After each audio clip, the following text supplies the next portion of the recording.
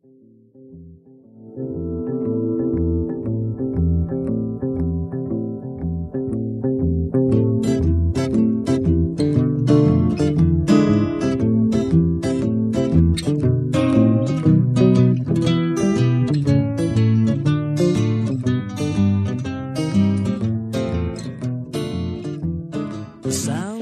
is Kelly Carlin, and welcome to Waking from the American Dream.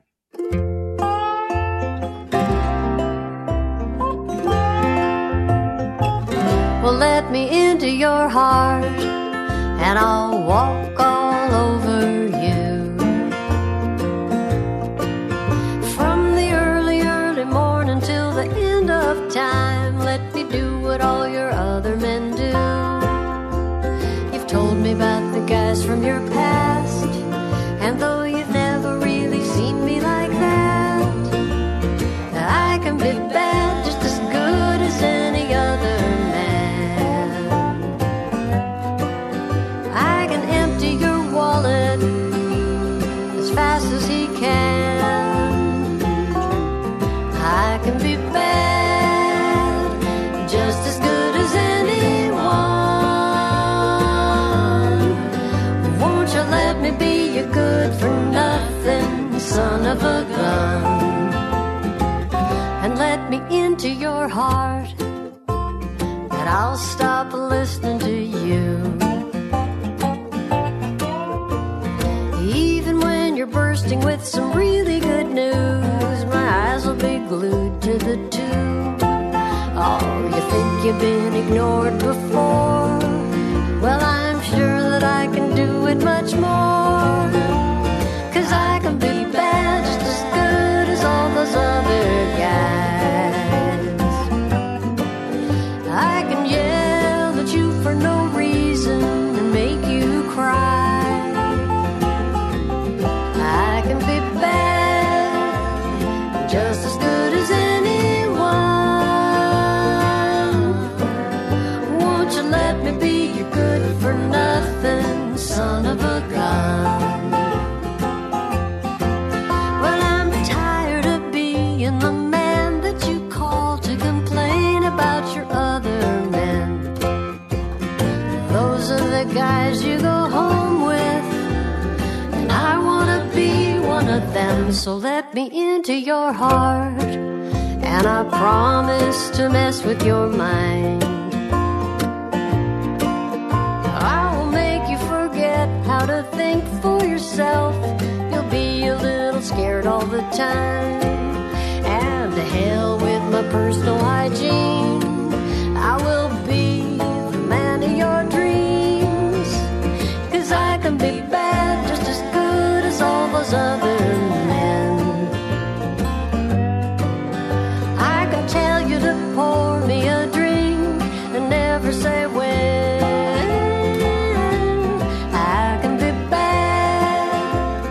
Just as good as anyone.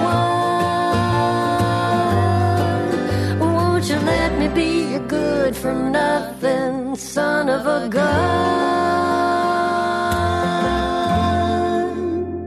Hello, everyone. Welcome to today's show. That was our dear friend Tracy Newman with her song, I Can Be Bad.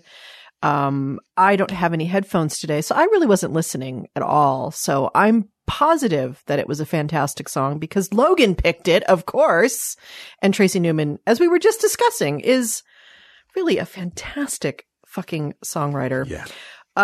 So everyone, welcome to today's show. I'm a little scrambled. My brain is officially scrambled. That's what happens when you sit in your house most days and just write things on a little screen and don't talk to the outside world and relive every moment of your entire life while writing it down. So it's truly Throwback Thursday every day for you. It is, yes, every moment is Throwback Thursday. And the last 2.5 weeks have been particularly impossible because I was writing about the darkest days of my family. So it was Throw Up Thursday. It was Throw Up Thursday. I did feel like throwing up most days. I was having so much somatic symptoms going on from the stress of writing these 2 chapters about my mother's alcoholism and my parents' insane arguing. I was positive that I was dying, but I'm not. I'm still here. So, but yeah, I'm glad those chapters are done. But it has left me feeling, weird. And today I'm done with them and I sent them off to the editor. And the only way I could kind of reboot was to dust my bedroom. For some reason, that felt like just I organized my bedroom and then I dusted everything because you know how that dresser gets. Yeah. That dresser gets dusty. You don't realize it and you go like, ooh, that's thick. That's a nice thick thing. And so I took every watch and receipt and small earring back off that dresser and dusted and put everything in its place. And it's impressive you waited until you finished writing to do that. Often that happens during the writing. It does. Yeah, they're kind of analogous for each other. You're digging down, you're getting through the muck to find the real things. Yeah.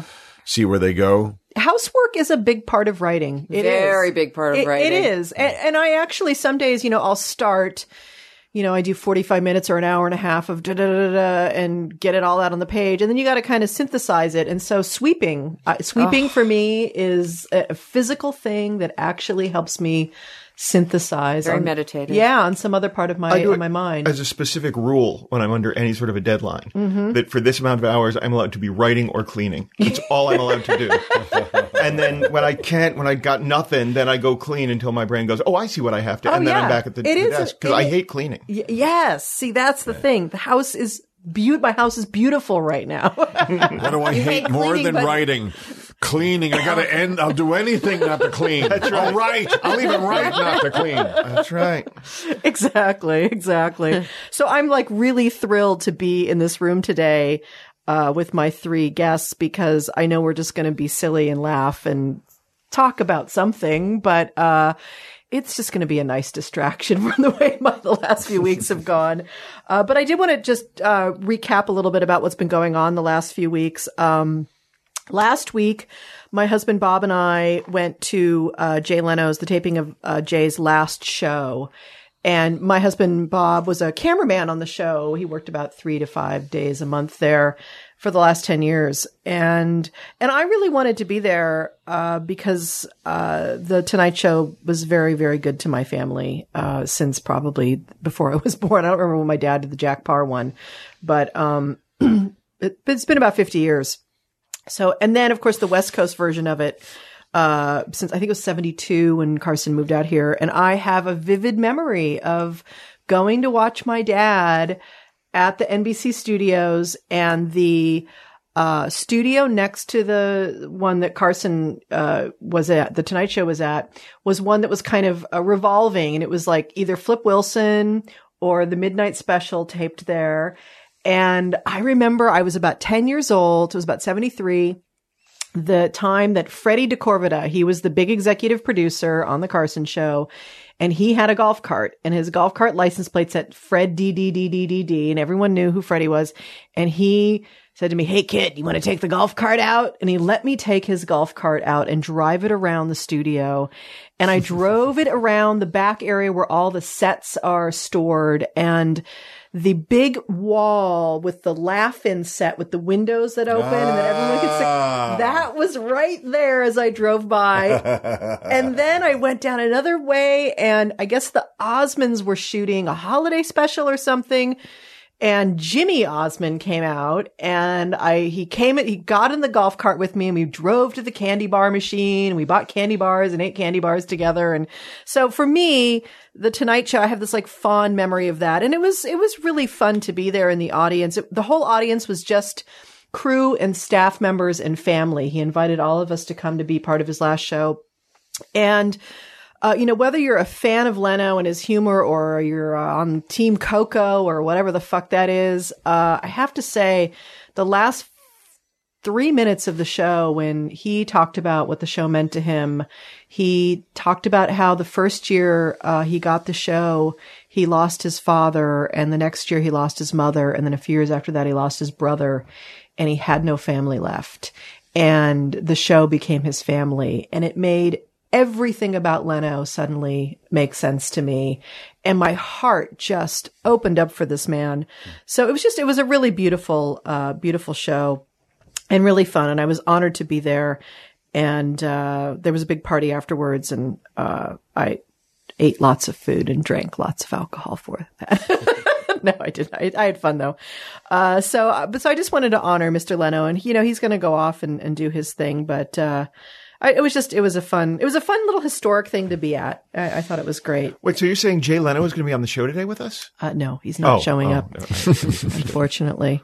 And the other big things going on, of course, are the Olympics, which I don't know if are you guys Olympics fans? Are you watching? Not No, at you don't all. watch any TV. Very, We decided you very watched little. 1.5 hour of television the last 2 years. No, not 100. Exaggerated, but no Olympics. What? A comedian exaggerating? Stop it. I'm a huge Olympics fan. I love that crap. I do. I just get all stupid about it. But see, for me, I purposefully watch the really obscure ones. I watch curling and I watch the biathlon because the biathlon is cross-country skiing and shooting. That's what I love that stuff. It's like a Bond film. That Yes, one. It's exactly. like the two things Bond needs to open every film with. Exactly. They should have the other Bond events. Yes. Stooping. Car jumping. Right? Base exploding. Yes. The cliff jumping kind of thing. Any of the skiing events. Weird gadget that helps you escape. Yes. Skyscraper rappelling. Yeah, right. Yes. Rock jetpacking. But Jetpacking. the Olympics, I like the snowboarding. I like the stuff where they do the crazy midair stuff. Now, exports really seem like the new martial art in a way to my eye. The same thing that dazzled me about Bruce Lee or Jackie Chan or any of those guys. These guys dazzle my eye. It kind of reminds you, a human can do that too. And I had, you really have our little limited cigarette butt length dream for ourselves about what you're capable of. Yes. And there they go flying. There's a kind of human that's comfortable upside down, 50 feet in the air, flying along at 40 miles an hour for 1/250th of their entire life. Yeah, absolutely. I mean, they are the people that, 400 years ago got in boats and went to explore the new world. Yeah. They're that knowing kind you're of probably going to go right off the edge. There's dragons and things. In fact, they were planning to go off the edge, do a double flip, land on the other side on the way down. Oh, Lars stuck it. Nailed it. It's funny you mentioned that because I was, the last 2 seasons or actually 3, I've been watching a lot of the alpine skiing and specifically the women's downhill. I got really into the women's speed stuff. And Lindsey Vonn, who's not in these Olympics, but she's been the one person I've been watching. And I know all the women's names now, and I know where they're from, and I'm really kind of into it. And I was thinking about this, in my kind of Jungian analyst way. What is this? Why am I so? And it's kind of the way I've felt in my life the last 2 years around just being on a stage and, having this momentum in my career and things happening faster than I can even process, And so I think by kind of watching these women, specifically women, go on 2 skis, 80 miles an hour straight down a hill. Jeez. Yeah, I'm thinking, you know what? If those women can do that, then I guess there's some part of me that feels like, I'm fucking just aiming those skis down the hill and just fucking going for it. How dare I be worried about doing it metaphorically when they're doing it literally? Right. I'll be over here with a peppermint patty if anyone needs me. This is as close as I'm getting to that. But it is just being reminded that humans can handle that, And But it's also very sort of poignant that the moment you take to slow down, which is what TV watching is, you're watching other people go fast. I mean, because I'm sitting here, I'm a little jealous. I'm like, well, she's got time to watch that. It's not going that fast. So I just feel like I don't have time to turn on the TV at all. Oh, yeah. That's what I feel like. Oh my God, I cannot enter. I wonder what you think of this. I once saw a debate on PBS, maybe Charlie Rose, some guy was saying, some super smarty pants, was saying that he never watched TV because he felt TV was a disruption of time.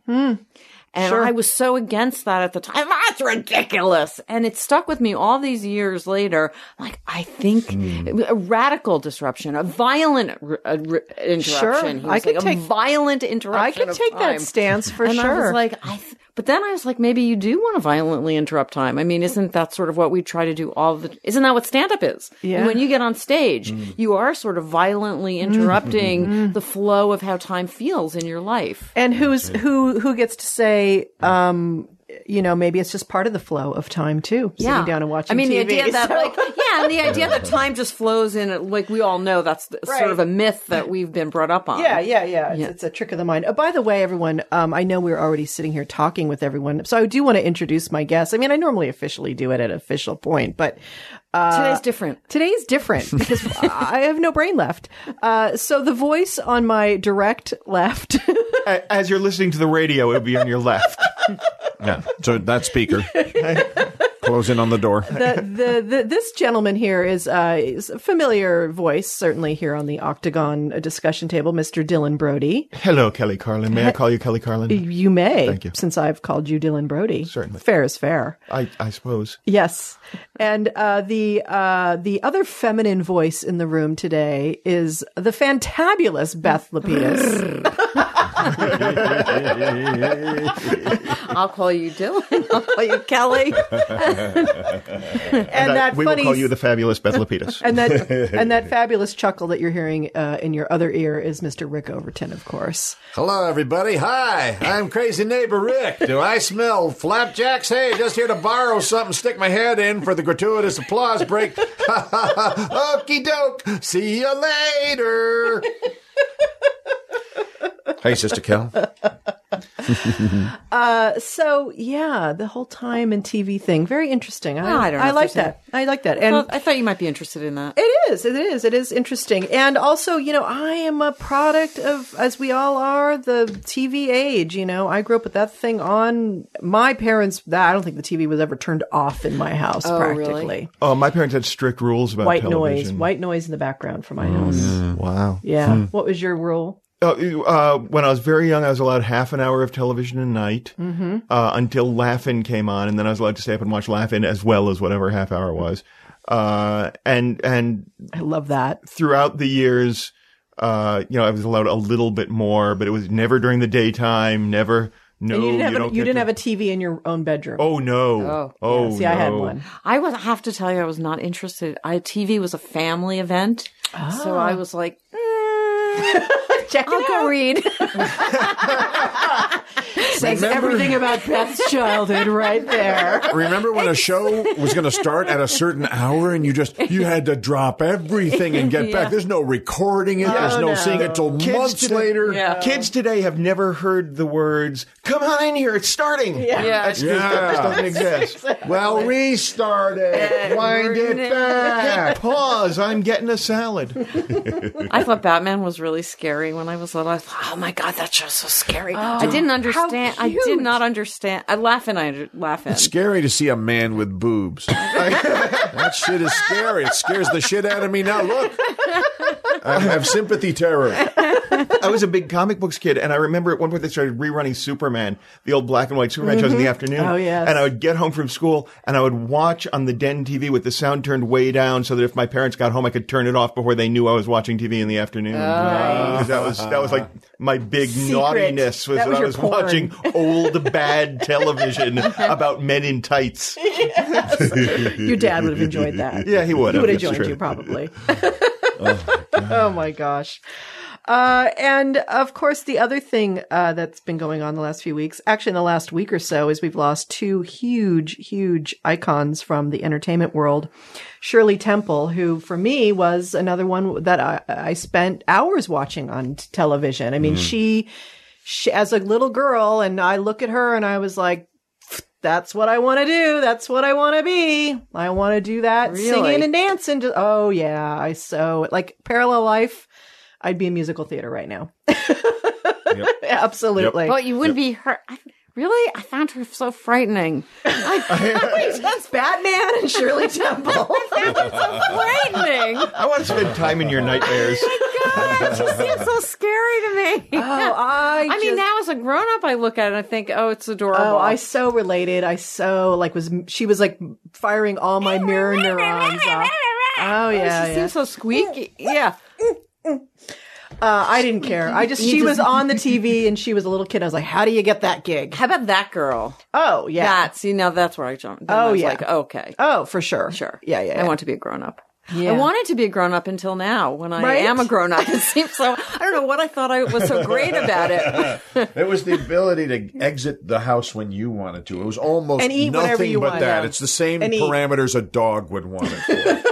Yes, eating and leaving. Eating and leaving. Were the two things. What's the getting seniority package? Yeah. Getting petted. Whatever I wanted. The petting goes down the Odie again. Puppies collect the maximum amount of petting. Yeah, I was thinking about that the other day, how little kids, they just feel such freedom. They can say anything and do anything and just be in the moment with anything. And they can just be like, walking through the market. Also, they go, I'm like, I want to be able to do that. Yeah. Of course, they put you away. I love that moment when you right. see a little kid and they've been left alone for a minute and you can see that they've got a whole storyline going in their head. They're moving from one square to another in the tiles and there are rules involved and you can't quite tell what it is. And then when they're on the green square, their right hand has to go out and then they turn around suddenly and it's like, you can tell there's something going on. You just want to say, explain it all to me. Explain it all to me. If I knew this game, my world would be complete. It's like the Lego movie. I want to go see that. I've heard it's fantastic. Oh, it's amazing. Yeah. Show's over, people. We're all going to see the Lego movie. All right, everyone, get in your cars right now. No, it's about the battle for imagination in a world that wants you to lock everything in place. Wow. Great message. The way they do it is clean and not edgy in any way that would hurt the maximum amount of people seeing it at once.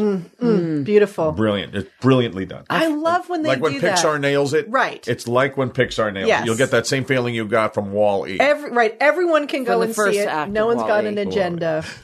And then Let's be clear. Not right. Then then it gets maybe rather second political. act.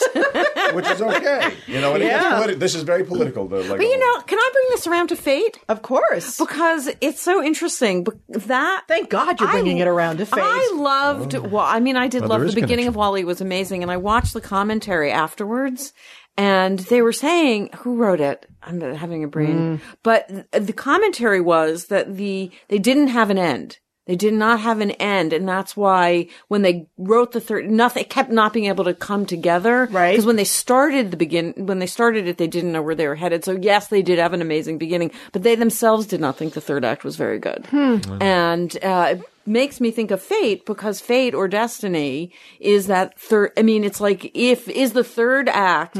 Is the third act pre-written? If the third act is pre-written, then it's a different life than if the third act is not pre-written. Yeah. And are we always rewriting? So I thought God, that's great, Beth. Beautiful. I mean, I should have hired you today to come in and just make that freaking brilliant segue. I mean, that is such food for thought. I mean, if the third act is written, then what does that mean? what does that mean? Yeah. If that just means we're figuring out a way to get there. Yeah. We're already out of the first act. Sorry, people. Yeah, we're in that mid-second act area. Very tricky area.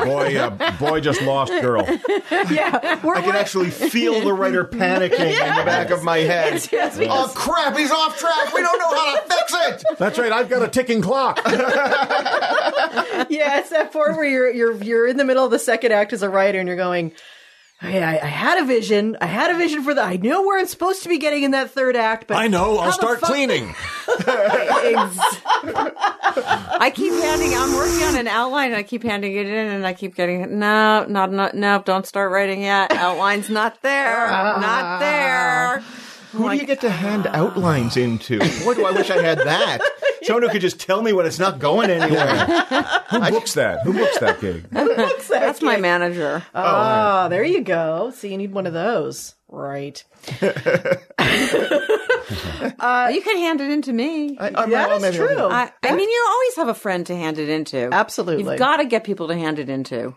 It's essential to do that. Feedback. Feedback is essential. And And so then would God be handing us in?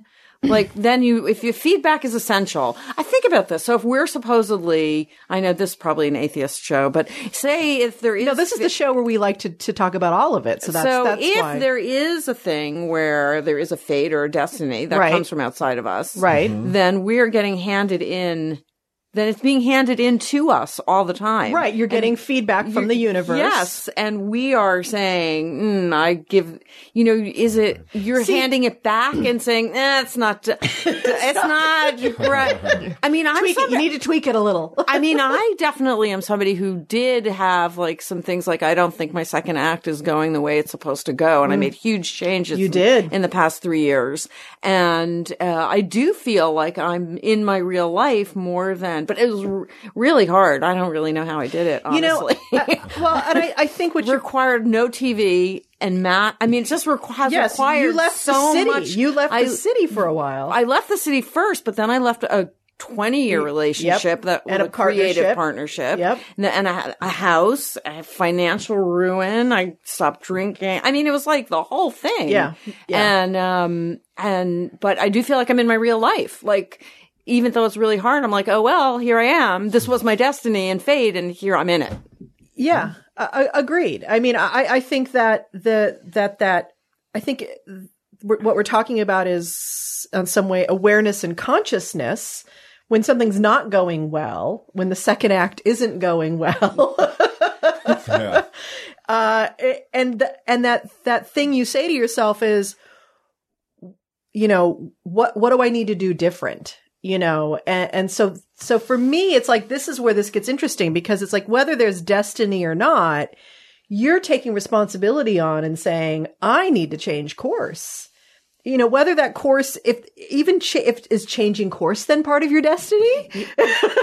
Well, it's sort of like, do you feel you're Wasn't I supposed to meet you in Samara? It's like, do you feel you're in the flow? I guess when you feel like you're in the zone or the flow, or however you want to say it. Yes. Then you are meeting I think it's possible to live a life where you're not meeting your destiny. Yes. And so if you're in the flow, flowing towards your destiny, you can feel it. If you're resisting your life, that's a different feeling. If you treat it like an improv, it goes better than if you're treating it like it's a play. And that's why people who are strictly reading out of their religious document of choice are wondering why the tornado still hit them, Yes. They weren't. Because tornadoes. Improv is, there's the joke about what about the boat and the helicopter I sent you? The guy in the to get him. That's it. Yeah, And right. no, dogma says it's printed. I gotta wait here where the X is. Right.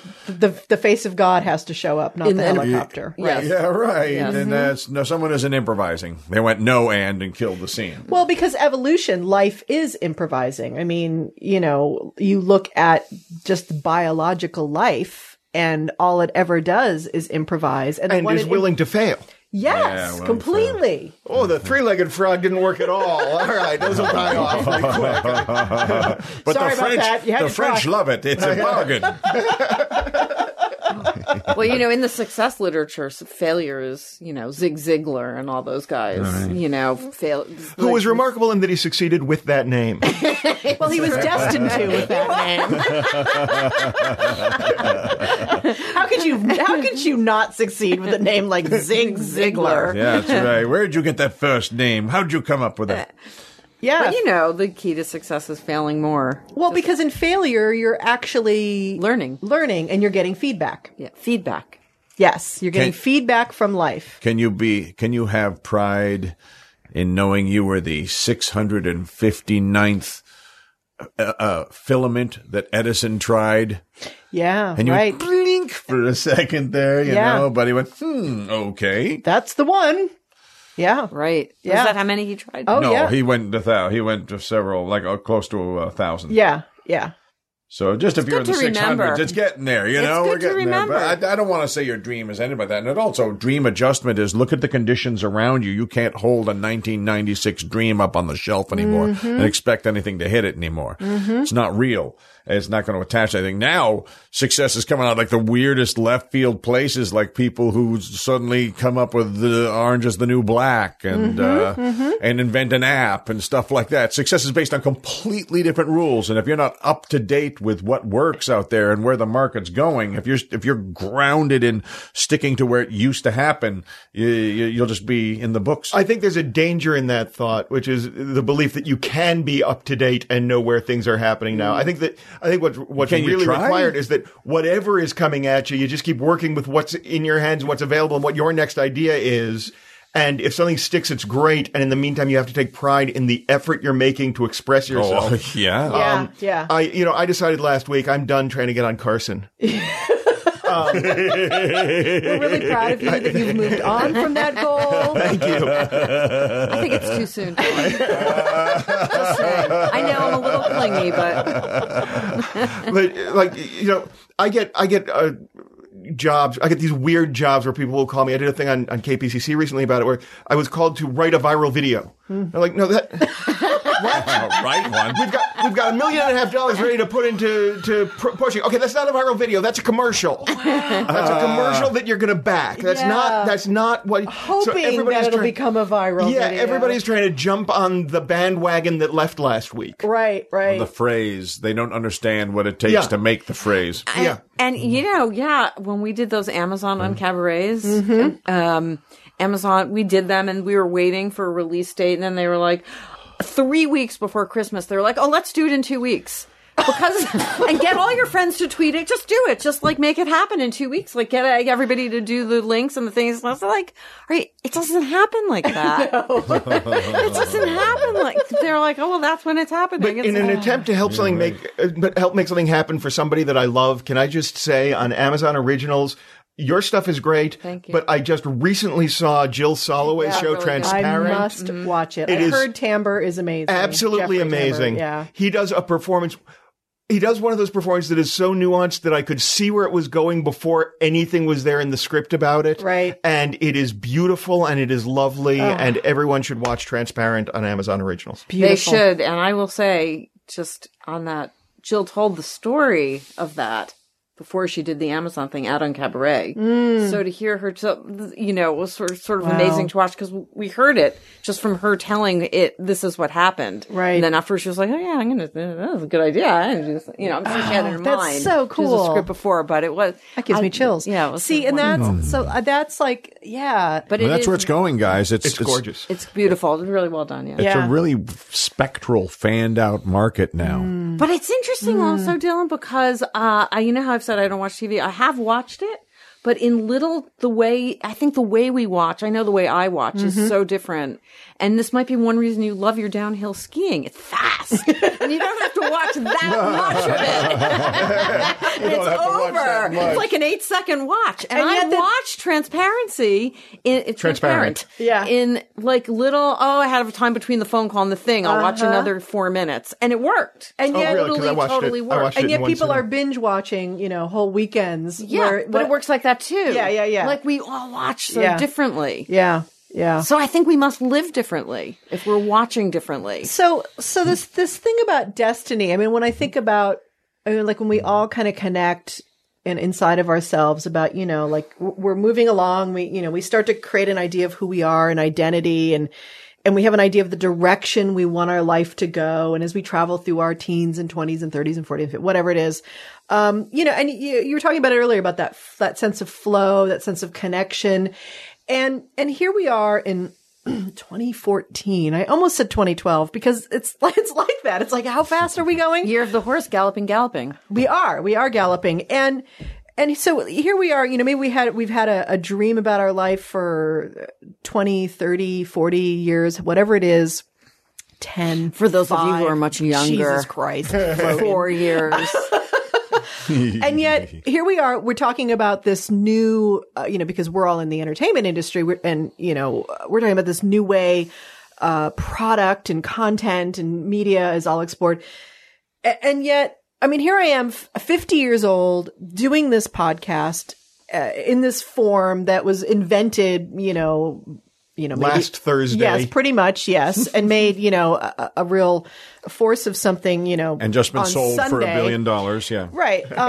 And yet it's like, I feel like this show is something like I was destined to do in my life, but I could have no idea of what that possibly was 5, 10, 15, 20 years ago. And yet I feel like every little bit of my life, all the pieces brought me together to sit around and have these conversations in this particular form. Well, all the pieces are there for you to have the conversations. I think there's an element of hindsight bias that's going on there. Sure, good. Where you're in a place and you go, well, this is exactly where I meant to be because all of these things happened before that put me here, when in fact, this is where you are. Oh, okay. I like that. And I would absolutely accept that. And at the same time, there's some sort of somatic experience when you know you're in the right place at the right time in your life. And maybe it is just, I'm just here, but my mind is making meaning out of it in that moment. And the meaning I choose to make of it is that, yes, I am here in the right place at the right time. And this is part of my destiny. Yes. And looking back over the history that brought you here and saying all of that led to this is part of the brain's natural impulse to create pattern and make sense of what I think is an inherently chaotic and difficult universe. Yeah, it certainly is. And destiny meets attitude, or what I like to call destitute.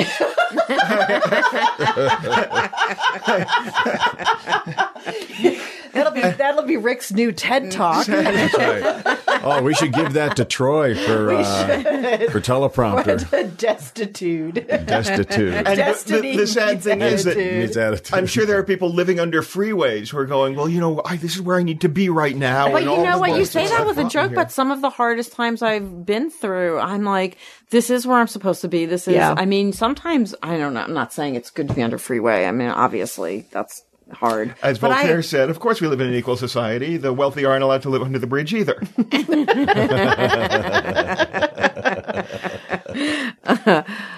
But sometimes I mean, the things you learn, you don't learn things from when it goes, well, you do learn from when it goes easily because you learn how much you're willing to, you learn how much you're resisting the good. That's what I'm going to do. How capable I am of self-sabotage. That's the moment when I learn how I can fuck things up in the best of times.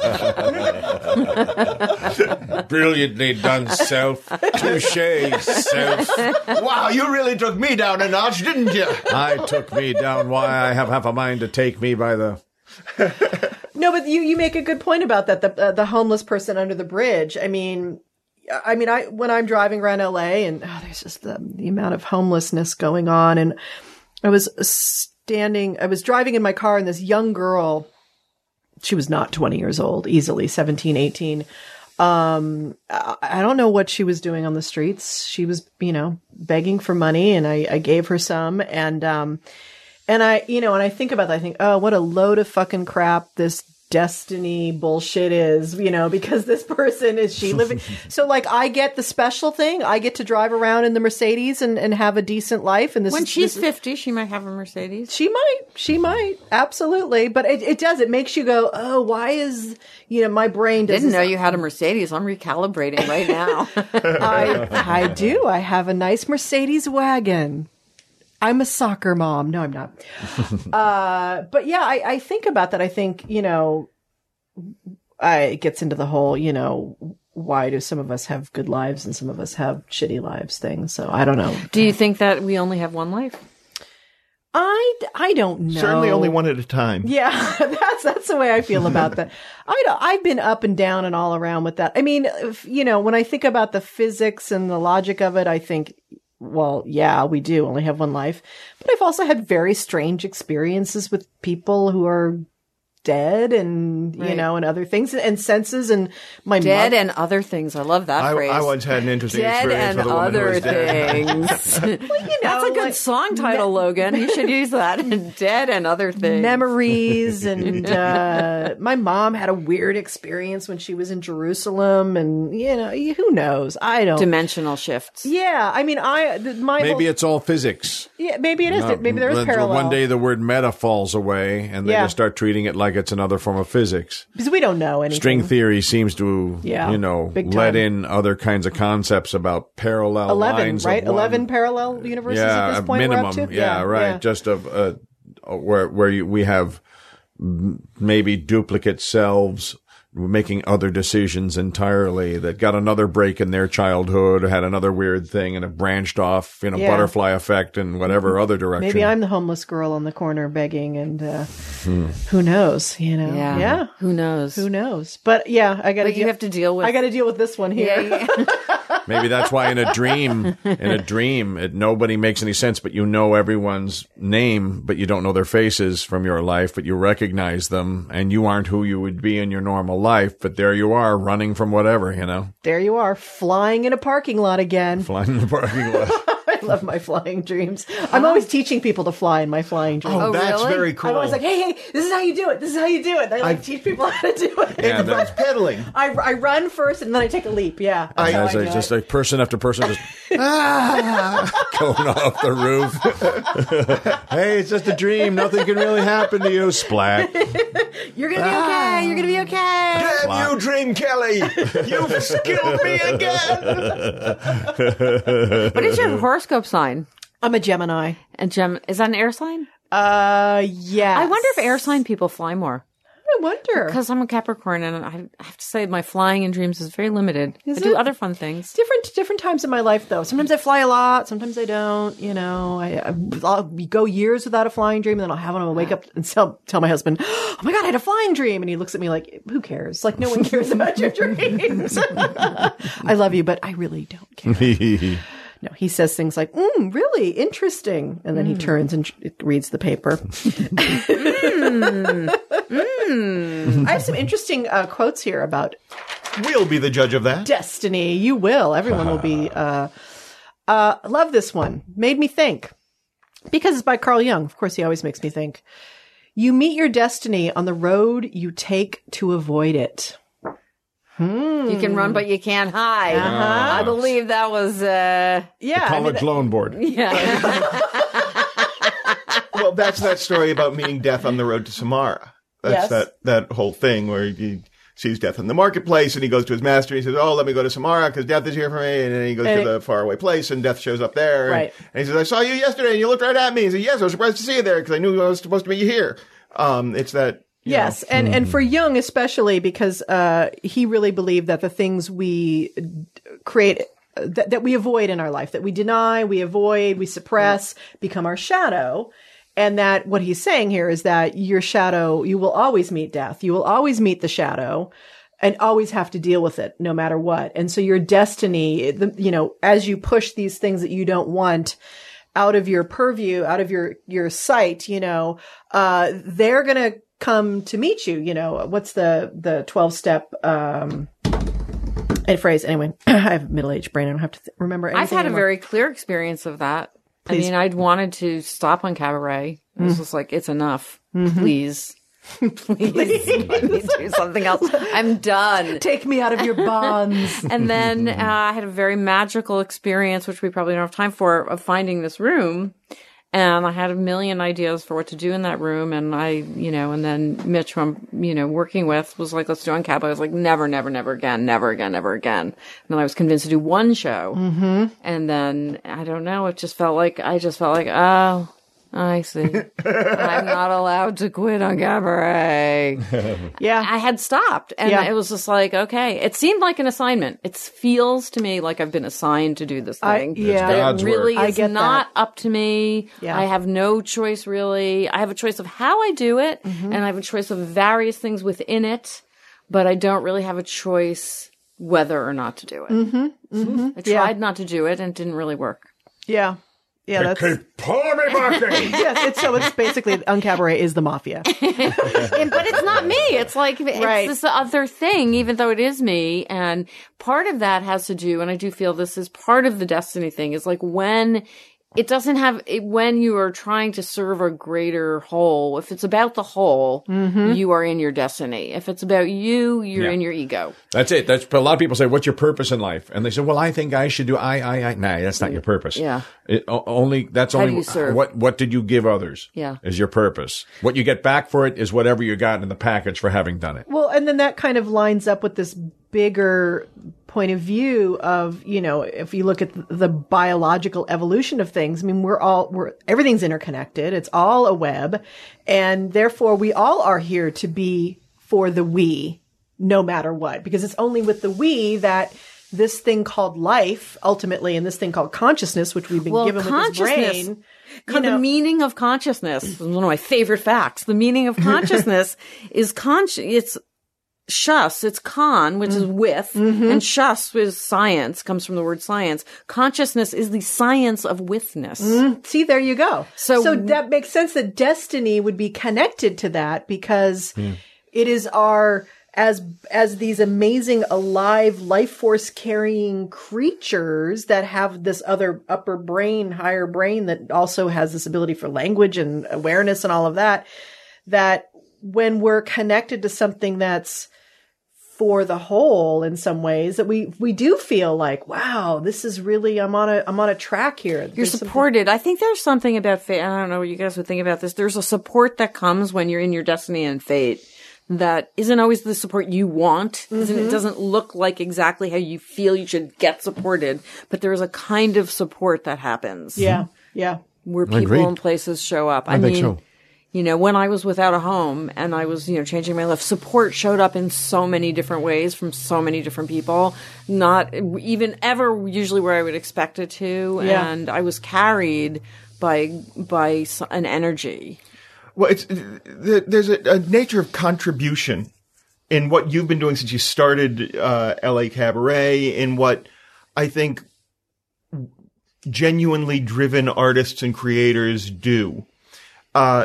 That is recognized by the people around them, so that at that moment where they're going, I've been contributing, and I am fucked. Then people go, oh, well, do you need a couch? Yeah. And it's sort of, you can feel it coming back when it's needed. Well, yeah, I mean, it's an interesting point, because I know that, like, when my dad died, I felt that, I had this vision of him the day after he died. Weird. These are the weird other things I was talking about, where the vision was of me in the wings of a theater looking out at an empty stage. I'd been there my whole life looking out at this stage, and it was empty, and it was a spotlight and a single microphone. And my dad's voice in my head said to me, it's, Kelly, it's your turn. It's all lined up for you. And it came into my being, this vision, and I knew it was true, and I knew it was real. And so I just expected people, places, and things to start showing up immediately. And 10 minutes later, the phone rings, and it's, Gary Shandling call. Hey, you don't know me. I know you, but I want you to know your family now. I love you, and I'm taking you in, and all these people and comedians and just out of the blue, all this strangeness for 2 years. And I kept saying to my husband, I feel like I just have a big yes on my forehead. And I decided to say yes. This is the choice too, is you have to keep your eyes open for it. And I was like, okay, there's just this yes now on my forehead saying to the universe, if it's conscious, hello, read it, says yes.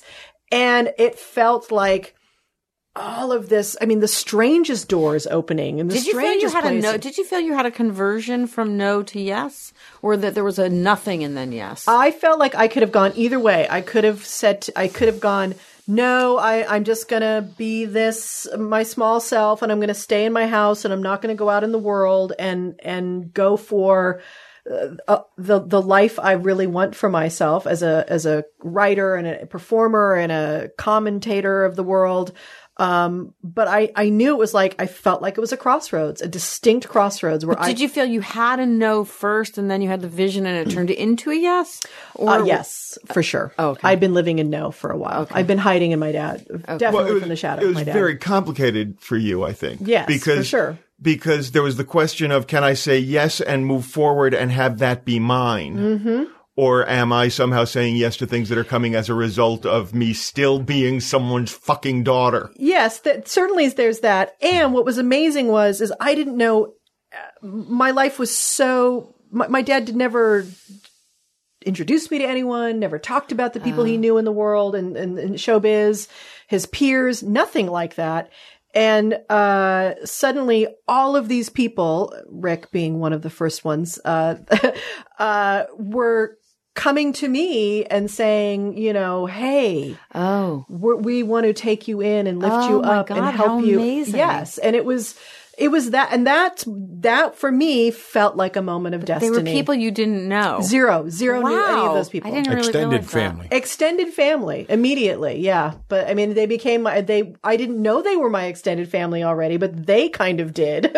Oh, wow. And for them, That's amazing. And so it's based partly on clearly the love they have of my father and that sense of community in this business.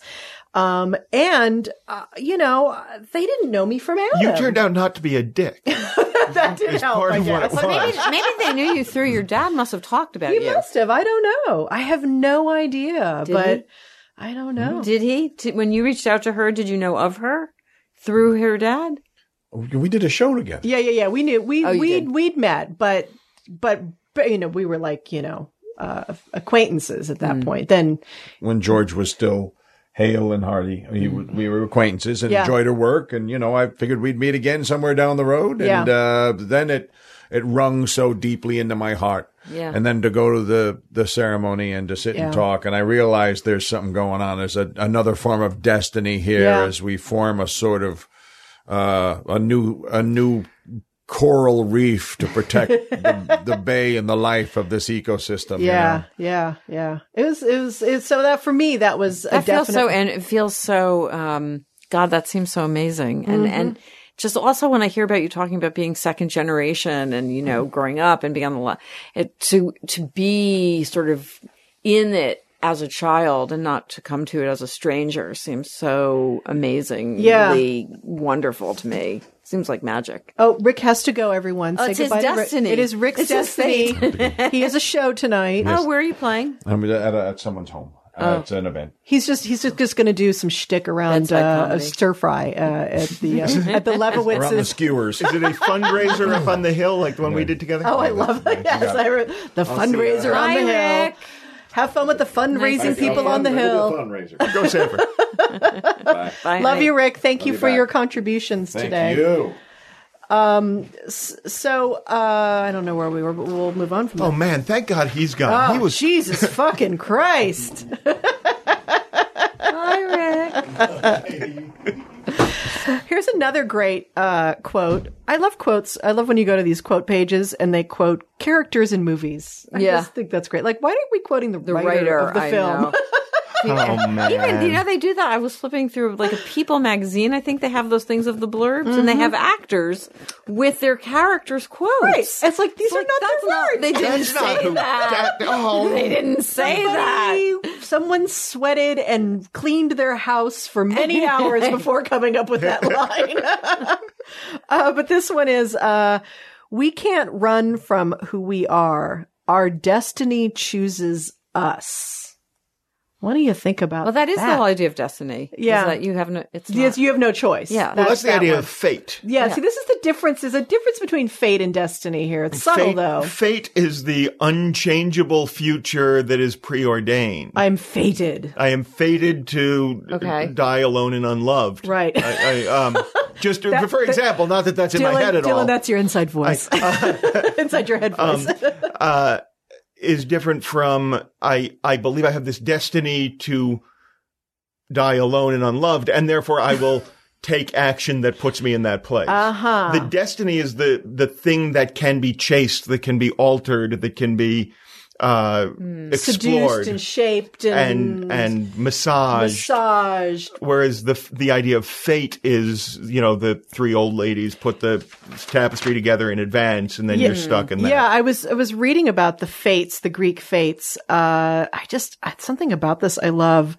There's three of them and, did I not type it down? Damn it. No, it was on the sheet. It was? It was on the Oh. sheet that you sent. Oh, Yeah. okay. In my head, they are directly connected to the muses. Yeah. It's Yes. very similar. Yes, it is. And that's why it feels like, oh, here it is. There's Clotho, the spinner. Clotho, that's funny too. Yeah, it's the Marx Brothers of the Fates. Clotho. Weevo and Lumo. There's Lachesis. I'm saying these horribly. The Allotter, That's like a latch. The one who allots. who locks it or doesn't lock it. Maybe, but allots, like, doles Yes. it out. Yes. And then atropos, Oh, there's 4 of them. unturnable. No, 3. Clotho, lachesis, and atropos, unturnable. So that's the one who like locks it in, it sounds like. But I like that there's Unturnable. like the spinner, and then there's the allotter, and then there's the One that's unturnable and one that spins. It's very complicated. Is it spinning or not spinning? But that idea was originally that even like at times Zeus couldn't change what they had determined. Right. That's how fate worked. It was the gods couldn't even turn stuff around. the gods could maybe work within the fate. Yes. Yes. Okay, so if your fate is, let's be more optimistic, to die happy and with other people around but it's you. okay. I don't understand. But almost like fate has like this dark kind of thing. It It's does sound fate. ominous, fate. It does. It has does. it's like fate. Or Fated. fake. It also sounds, faded. Do you remember Faded. Al Cleathan? Mm-mm. Al Cleathan was a comic when you and I were working out early on in the days of a long time ago. When the horse is pulling the carriages. Yes. I don't know what he's talking about. People. I Right, you weren't here a born long yet. time She wasn't ago. born You yet. weren't born yet No. when I was working with Al Cleathan. But he used to have a thing about how his mother used to say to him, "You don't want to die like your Uncle Arthur, alone and penniless." And all he could think was, "Well, that sounds like perfect timing and a hell of a budget." That's funny. Truly. Exactly. I don't want to die at a party when I'm rich. What a way to go. But also destiny has the word destination attached to it. Mm-hmm. So destination implies sort of where you arrive to. Your destiny is where you get to. Again, Yes, that there's third a act place to idea. that, yeah. Whereas your fate is something you might live all your days long. It's my fate to be a woman. I'm fated to be, I might like to be a man, but my Right. fate is that I'm a woman. Right, And your right. fate is that you're the daughter of somebody very famous, but your destiny is how Yeah. it's going to end up. Yeah. So That's there's sort of how I see it. we're back to that where the fate is maybe there's something about that we can't change the fate. Right. But destiny we can Your destination, the same destination can have many different iterations. Mm-hmm. Your destiny could be to die to keep a different vision. Okay, say unhappy and alone. Let's go with your darkness. Unhappy and Let's just keep alone. me comfortable, can we please? Why challenge it? keep him in his comfort But zone, Jesus. that can look so many different ways. It has the same essential emotional sort of Yeah. ding on Resonance. stish, truth, but it could have a million different pictures. Yeah. Yeah.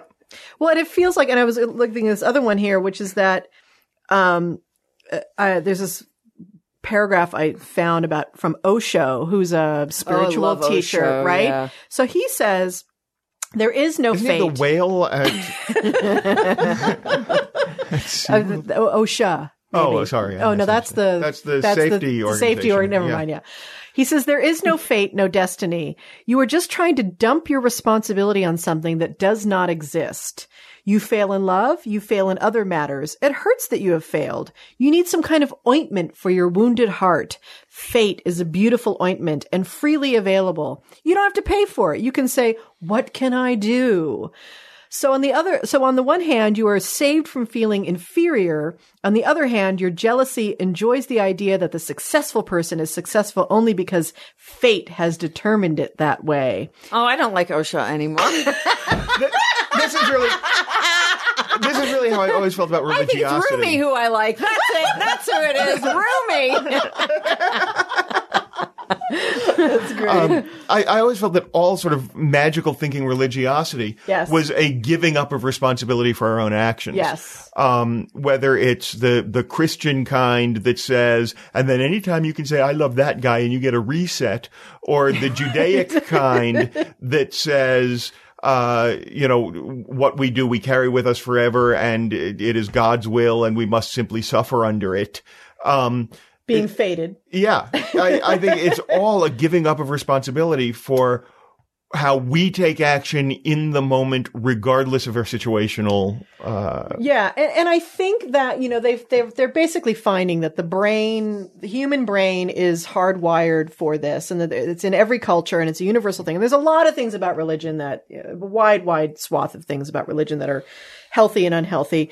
But this, I think originally it was to explain the things that we really didn't have control over, and that and we're explained. Obviously we explain a lot of things scientifically now, but there's so much we don't have control over. I mean,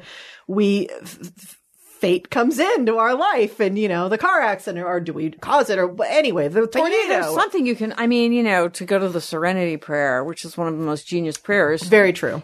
Change the things I can. Yes. Which is, you can always change yourself. Yeah. Right. And that is all you can. Well, sometimes you can change other things too, but you can certainly always change yourself. You have the power to change your attitude. You have the power to change your action. You have the power to change your thoughts. I mean, a lot of it. Yes. You've like 500,000 thoughts a day or something like that. Some craziness. And yes. I have 12. Over and over and over again. Yes. So it equals 500,000. And 400,000 are about food, and 100,000 are about dying alone unhappily. And 3 of them are about you. Aww.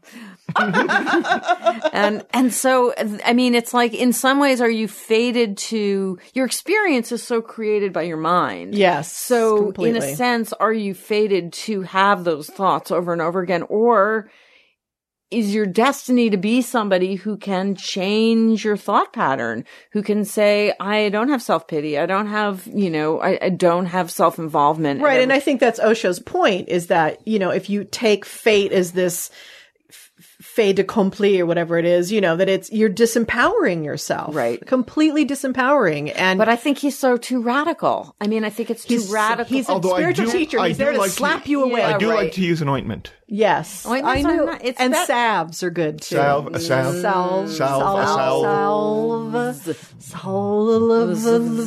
like farver. Can never say that right. Yes, that whole thing about being able to change your thinking is, it's a bitch when you want to be stuck in your own thinking and are really committed to that particular thought. I lived a good 10 years in the victim thought, And it's so insidious and sneaky. You don't even always realize and it's powerful in itself, because the power you get is everything hates me, and there's some sort of sense of purpose and power you get from that. And I don't know if this happens to people outside of the arts. I don't know how, I genuinely don't know how the brains of people who aren't in the arts work, but I have had the experience, and I'm realizing that I'm doing it today. I have shtick about I'm going to die alone and I'm going to die unloved and all that stuff. And eventually it becomes shtick. I have jokes about it, and I have a book out called the Modern Depression Guidebook that is about all that stuff. Right. And then suddenly I'm on stage at a certain point and I go, oh wait, I don't believe that anymore. Mm-hmm. But now I have 12 minutes on it. Do I have to give up the 12 minutes and change my thinking? Or do no, I you have can to keep talk the about, 12 I minutes used and to lose think this. Exactly. Yeah, and this is how I've changed. And then how does one allow evolution when one's living depends on? Yes, the shtick. Well, you have to talk about that. You have to, you have to give yourself a break, number one, and let yourself do it if you have to, if you're a professional. But number two, the next step is to try to write from this place of, I did believe this. Yeah. And you don't have to throw it away, but you have to say, oh, wait, I thought this, but something's changing in me, and now I think that. I had a conversation with Marin a couple of weeks ago where I was saying, That's Mark Maron. You know that you're allowed to evolve beyond this particular neurosis. Right. Your career won't go away if you let that. And, there's defensiveness, and there was me feeling like an idiot because why am I giving him advice? Because he's so much more advanced in his career than I am. And there's all of that going on in the conversation. But it was all going on in my head. Yeah. How often do I stop myself from evolving to a next thing because I've gotten comfortable with the jokes I've written about this place? Hey, It's hard. It makes me think of my dad. I mean, he was very successful in the 60s with short hair and doing Indian Sergeant, doing all the Irish guys in the neighborhood and doing the Indian Sergeant in, 10,000 different variations, because that's what Merv Griffin and Mike Douglas wanted. And yeah, it's a terrifying thing to walk away from something that's working in that sense. And yet if it's not, if you stop tapping into your truth, then that's when I think the faucet stops of the creativity and the imagination, I mean, and then you're destined to die alone with penniless. Thank you. And back to my comfort zone. Oh, God. For a minute there, I couldn't breathe.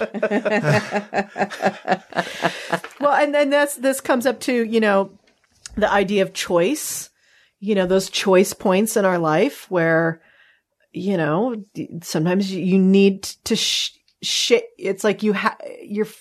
But when? Yeah, but well, I mean, in some ways, it's like you could say, well, then the destiny is to make the choice. I mean, you're destined to have that choice and to make that choice. That you can't run, you can't hide. I mean, you're destined to have that choice. You're destined to make the choice you made. You're destined to experience the pain that bad choice is going to give you. That pain. I mean, it's really, to me, the greatest comfort that through pain, your heart does sort of break open. Yeah. And it is really only through pain that you connect compassionately to, I mean, when I think, I once heard in woo-woo reading, I once heard somebody say, if you're here on earth now, you volunteered to be here, which is a very particular way of talking about it.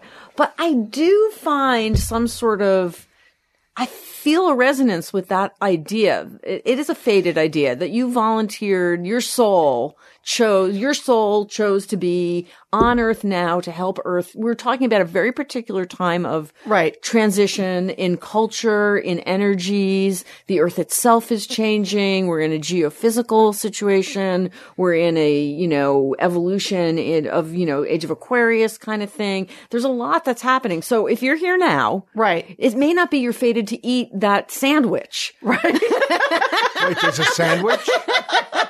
I mean, that you have to look at levels, but you may be fated to, in general, you might be here. There have been times I've been in so much pain and I just think, this isn't about me at all. It doesn't matter what I feel. It doesn't matter what I feel at all. I'm here as a support to somebody else's story in this moment. Mm-hmm. This isn't even my story. It doesn't matter what I feel. I'm here for person B and I'll just keep on keeping on because this is their story. Right. So then I get back to, my pain. But I have had it. Yeah. Well, and I think once again, it's a framing. You're choosing a framing. I know when I also connect to that sense of, okay, I'm here at this time and maybe my soul volunteered to be here in this part of the 20th, 21st century. And I have certain gifts and I was born into a certain family and maybe that's part of my destiny.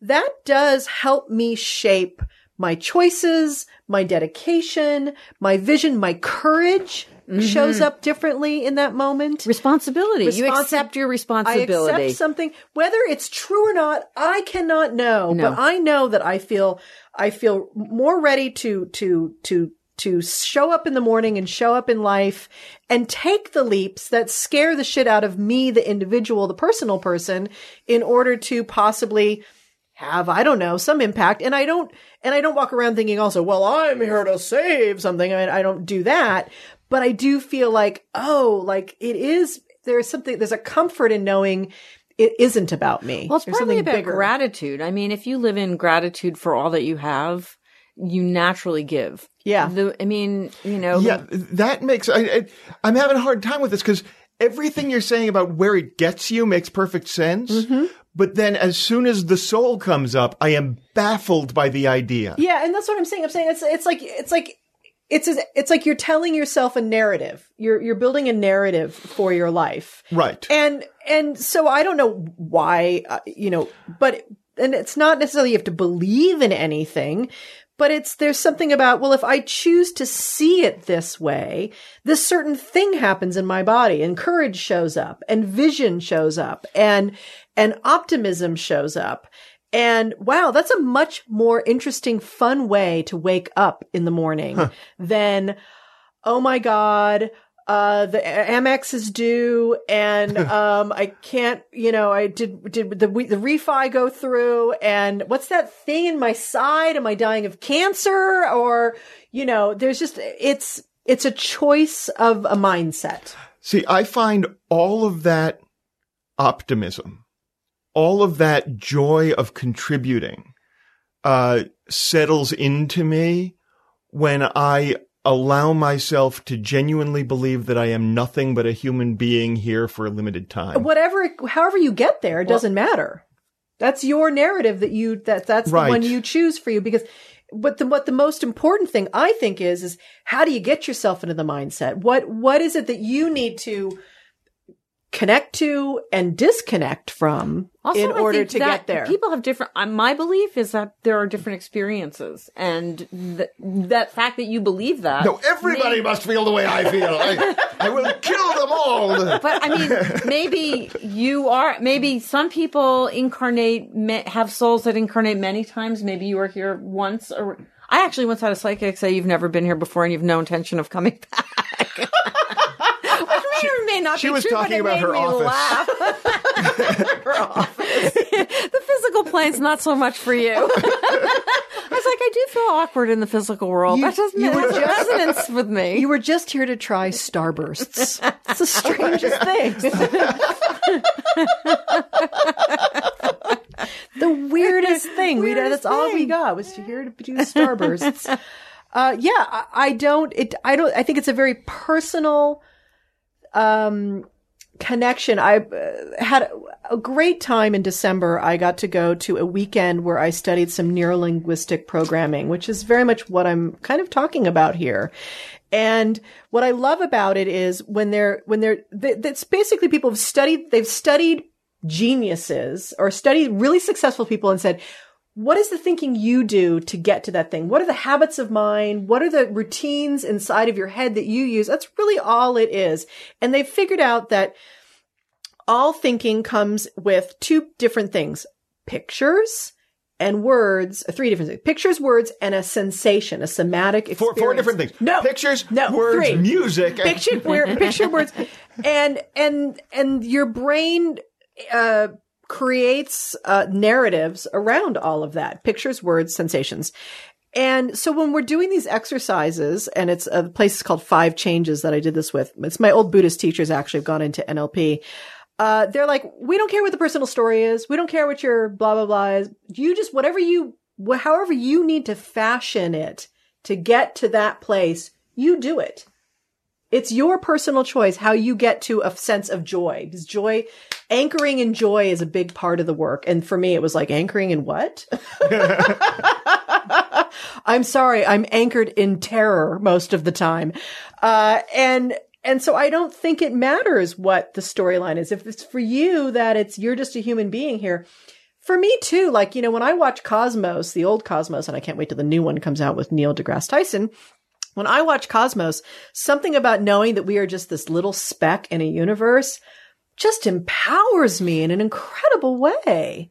There's no God involved. There's no conscious universe. There's no destiny. There's just this thing. And yet I connect also to my power from that place. Yeah. I feel as though yes. Mm-hmm. There's this huge span of impossible time from the Big Bang to the end of whatever the hell happens. And within that, I have 80, 90 years in which to do something. That's optimistic right there. Yes. Do something. So here's that's what I think is cool. So right. And so here's what Catriona, my former Buddhist teacher who does this NLP now, she starts off the retreat with this. She says, it took 15 billion years of evolution for you to be here.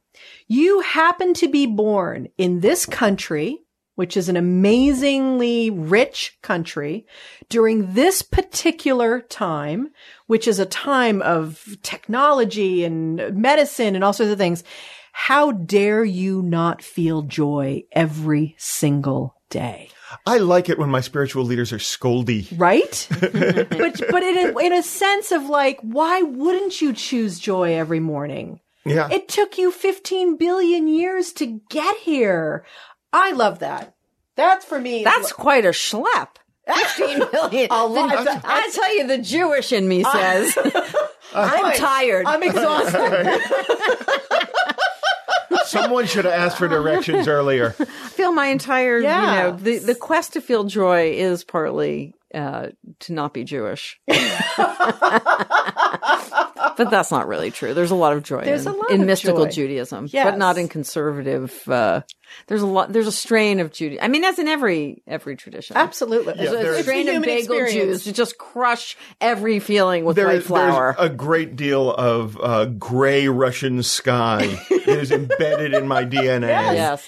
That My and Irish also- melancholy. And I think yeah. also, to just be blunt, to get over in your family, if in your family tree is something like the Holocaust, is something like, for Black Americans, slavery. Yeah. If this is in your blood, Yeah. this kind of pain. It is. This isn't, you can't fuck around with that. That's not like, how dare you not wake up with joy. Okay, well, I'm just going to say, in my family, they're just afraid that, the people in charge are going to come kill us. If I may. For sure. Just going to say that, not that joyful a feeling. For sure. My grandmother is the one, I attribute it to my grandfather in my novel, but it was my grandmother who said to me, "We are Jews. We do not believe in tragedy.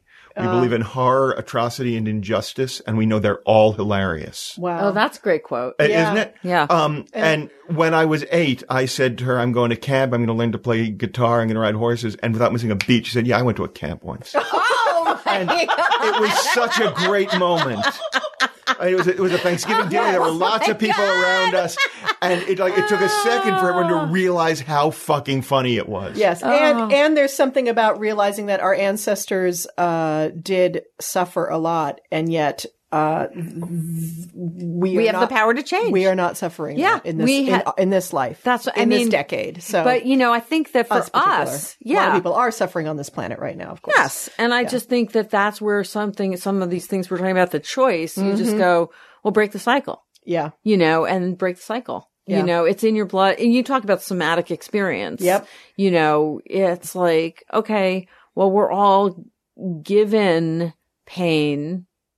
I mean, pain is a blessing like every other blessing. sure. It's It's information. information, but it's a kind of information that softens you. Yes, I mean, it's a transforming. There's something so suffering, annoying about suffering. people who are happy that have no pain behind it. I mean, just you see these just happy people that didn't have to work to get there. And it's just like, oh, shut up. It's like 3 years ago on the Grammys, Carrie Underwood, that girl who won American Idol, she sang Desperado. And it was just the silliest thing in the world. You haven't ridden fences. What are you? She had no concept on any level, any bit of the truth of what that song Someday is I'll about. understand that song.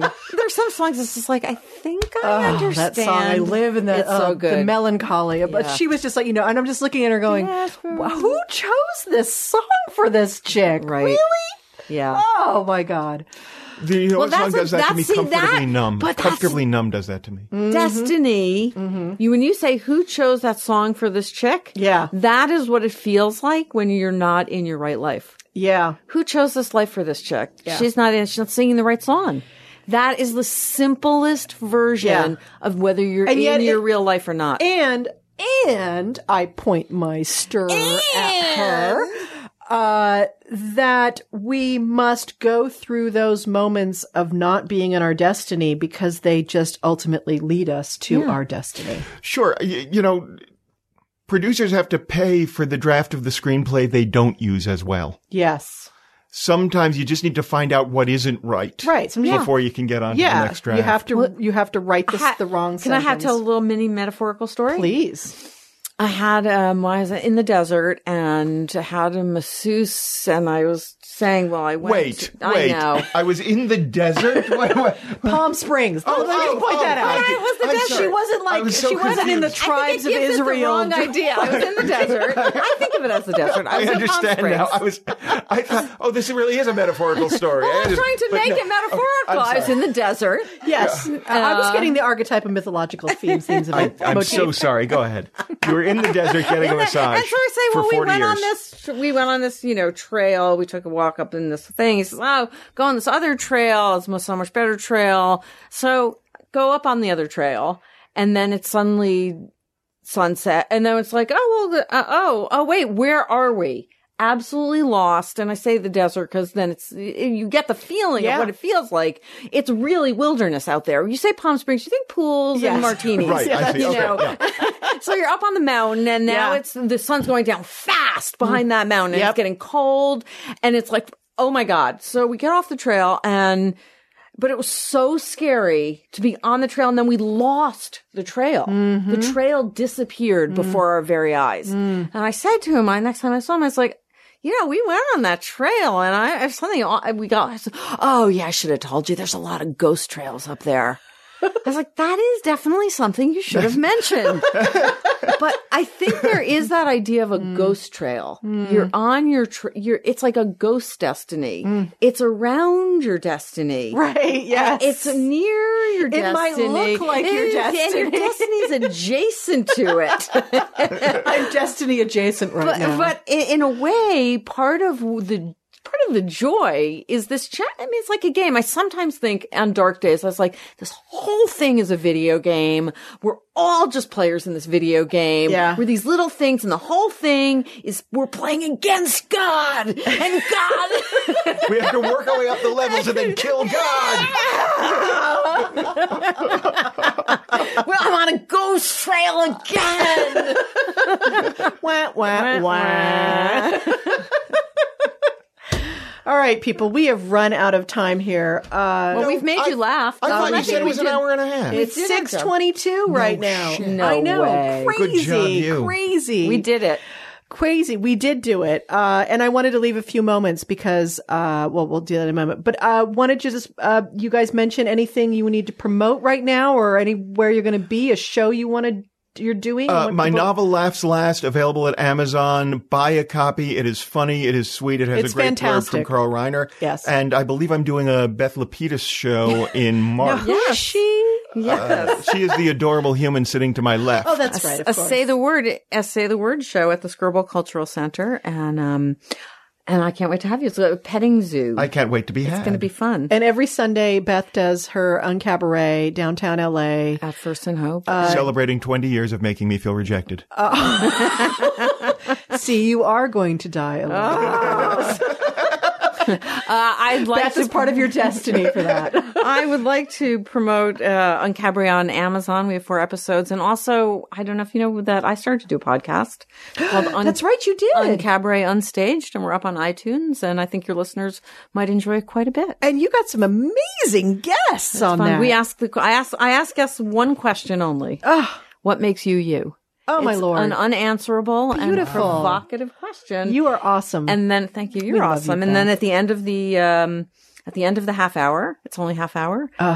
Mitch sings them their own personal theme song. Oh. And Clearly, I've not listened. I'm putting you on my list and I'm listening. That's a great Beth, format. that is amazing. Thank very cool. you. Very cool. And we've had Daniel Radcliffe, who you might know as Harry Potter. I just might know him as Harry Lily Potter. Taylor was amazing to talk to. Very, very great. Listen, Anna Gasteyer, also super fun. Oh, fantastic. All right. Well, check out Beth's Uncabaret Uncabaret Unstaged. Unstaged. On iTunes. Next, in 2 weeks, I've got another show, another podcast coming up. We have Annabelle Gurwitch on. Her new book, I See You Made an Effort, we'll be discussing, which is funny stories and moments from life. And should be, the book, as Bill Maher says, should be read by anyone from the ages 40 to death. Because it's about us people who've lost our minds and have a little too much in the middle section. And, what else? Oh, the last few weeks I did a Doug Benson video podcast called Getting Doug with High, where I smoked pot with him and Paul Provenza and laughed my ass off. And then I also did Danny LaBelle's Modern Philosophers podcast. I did that podcast. Mine is coming soon. Also another great format. His producer picks a philosopher and they give you some quotes and you figure out what this person is and how they apply to your life. And it was really, really very, Did you very get cool. affection from his dogs during the show? I did. They're very, very God, cute. that's wonderful. And so we're going to go out today. 4 years ago, I had the immense honor and pleasure to interview Sid Caesar. And I went to his home, and he was ill. He was weak and sick, and he has been for years. And he was in his hospital gown in his bed, and I sat with him for 3 hours in his house and did an in-depth interview. And I think he needed to talk, and I think it was probably the last interview he did. Oh my in his God, life. Cal! So this is from my laugh.com interview, which you can find all this stuff on iTunes if you Google Sid Caesar. This is just a small little 5-minute excerpt from the interview on the joy of performing and Sid Caesar, and it's really quite an honor. Oh. So everyone have a great few weeks, and we'll talk later. Thanks, Kelly. You're welcome. Always bums me out when Sid Caesar passes away. Did you think that you were going to go into your dad's business when you got older, or how did you get into to show, like you went in this direction of showbiz suddenly? So it seems like such an incongruent thing for you. Somebody left a saxophone in my father's restaurant. And he held it for 30 days, and he gave it into the police department. He put it there, and nobody came in for the police department. So they gave the saxophone back to my father and mine, but I used to eat lunch at my father's restaurant. And I came in for lunch, and he said, "Sidney?" "Yeah, Pop." "You're playing saxophone." "Why?" "Because somebody left one here." You're not going to buy a saxophone, which was about almost $40. $40? That was like, phew, boy. And I picked up the saxophone, and I was pretty good at it, That made sense to me. You could figure out the scale, and you had to get a tone, so you worked on your tone, and you worked on mechanics, But reading music, when you first get it, you don't know how it's going to go. We used to hear it over the radio. They used to have musical programs. I used to listen to Amos and Andy. Oh, that was to me, that was one of the funniest programs. What was it about that was funny for you? Well, he said, "I'm going to show you a house today. It's a stucco house. And this house was made by stucco. So you got to really have, and if you buy the house, you're going to be the stuckey." So a play on language certainly is part of it. Yeah. I mean, all of a sudden I said, "Oh, that's, and I tried to figure it out. I thought about, you got to take things that people know about. You can't come off the wall all the time. You have to make a subject and then play every angle of the subject. If you're going to make a joke, make a joke about the subject, and then they can relate to it. But off the wall was good too, but not all the time. Because if you're in the middle of a sketch and something comes off the wall, they forget what the thrust was. The thrust of the sketch was what you were doing. And I learned that very fast, that you don't go away from the subject. You can make a joke on a subject, you can make your reactions from the subject, but the subject is the main thing. Because that's what we're talking about. And something from left field may be funny, maybe not, but it's going to detract from what you're doing. Well, that's what I like about George. When Colin did stuff, everything was related to the stuff, because you had to take your stuff with you. and you put it away so it'll become your stuff over there. Since you were both a writer and a performer, what were you were talking about the joy of writing. What was the joy of performing for you? Performing was the ultimate. You're doing it. Not only are you writing it and helping writing it, you're doing it. I remember we did one thing called Hugo the Rain. It was what went on in the body when living. So I was the brain, and I was saying, I gave orders, and he gave orders back. Make him chew, for Christ's sake, make him chew. Chew up, we got stuff going here, we can't fit it in the furnace, we gotta get it in. Tell him to chew. I said, all right, give him a heartburn. All right, and he does it. Then he gets a shovel and torch, and he gets yeah. And now we go back. All right, he's getting ready to kiss her. Everybody hold on, he's going to get ready to kiss her. We're getting closer. All right, you get with the tears, and you get over here, and think. Wonderful things to say. Yeah, okay, all right. Arms, get around, but don't touch anything, Just keep it straight. Don't try to go for anything. And, okay, they're going to stop the kiss now. Okay, don't wipe your lips. No, don't wipe your lips. Oh, Jesus. What's the hell's the matter with you? Wipe your lips. The girl you love, you wipe his lips. And we had a great thing with that. They wanted to do more. I said, it's going to get repetitious. You can only do it once. I said, we can't do it again. It's too special a thing. But the first one was very funny. And it was something new, At least it was an attempt. Some of the characters that you did you come up with the characters on your own, or did the writers come up with that? Well, it was a combination, You talk about something, you talk it over, and it takes a form.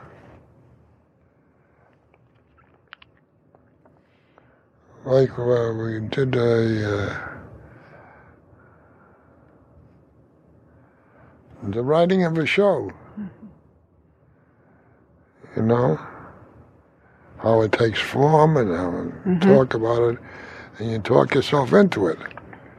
Now you got to play the character and to transform the words. And I never allowed cards because everybody's going, I'm going to tell you what I'm going to do. You are going to have one of the finest you got to make these. So you wanted the eye contact and the connection. That's it. Yeah. Also, you could help the other guy out because you can tell when he's going to go up. Because it goes.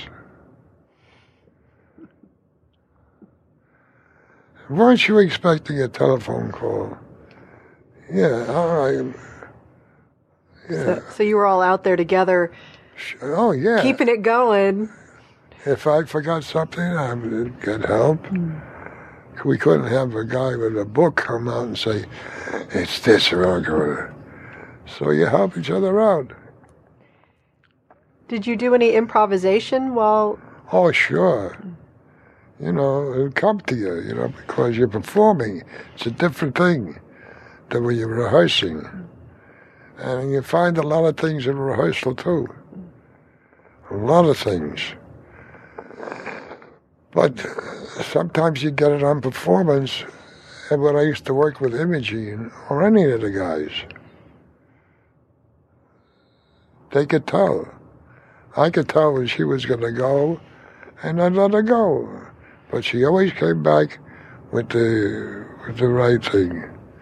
And if I find something, she knew I was going to go, and it was that. You made room. It sounds like there was a lot of trust in your relationship with Yeah, you have to have. Because you trust the writing and you trust yourself. That's the big thing to trust. When you have to trust yourself, that's a real commitment. And you got to do it. And if you can help somebody, wait an extra second and say, why don't you, and lead them in.